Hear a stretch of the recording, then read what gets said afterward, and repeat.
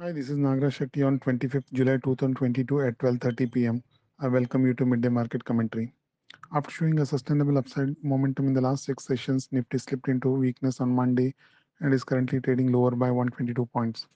Nifty opened today on a negative note, continued its weakness in the early to mid part of the session. Minor intraday upside recoveries have been used as sell on rise opportunity so far, and the market is currently placed at the lows. The advance decline ratio is negative at 12:19 p.m. and the overall market breadth is also lagging.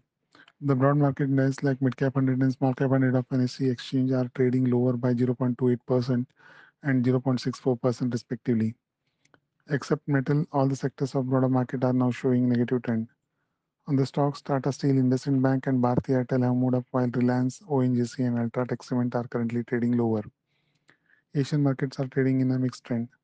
The intraday trend of Nifty is weak with range-bound action. There is a possibility of further weakness in the afternoon to later part of the session. Intraday resistance is to be watched around 16650 to 16680 levels for the day, and the next crucial support is placed at 16530. Thank you.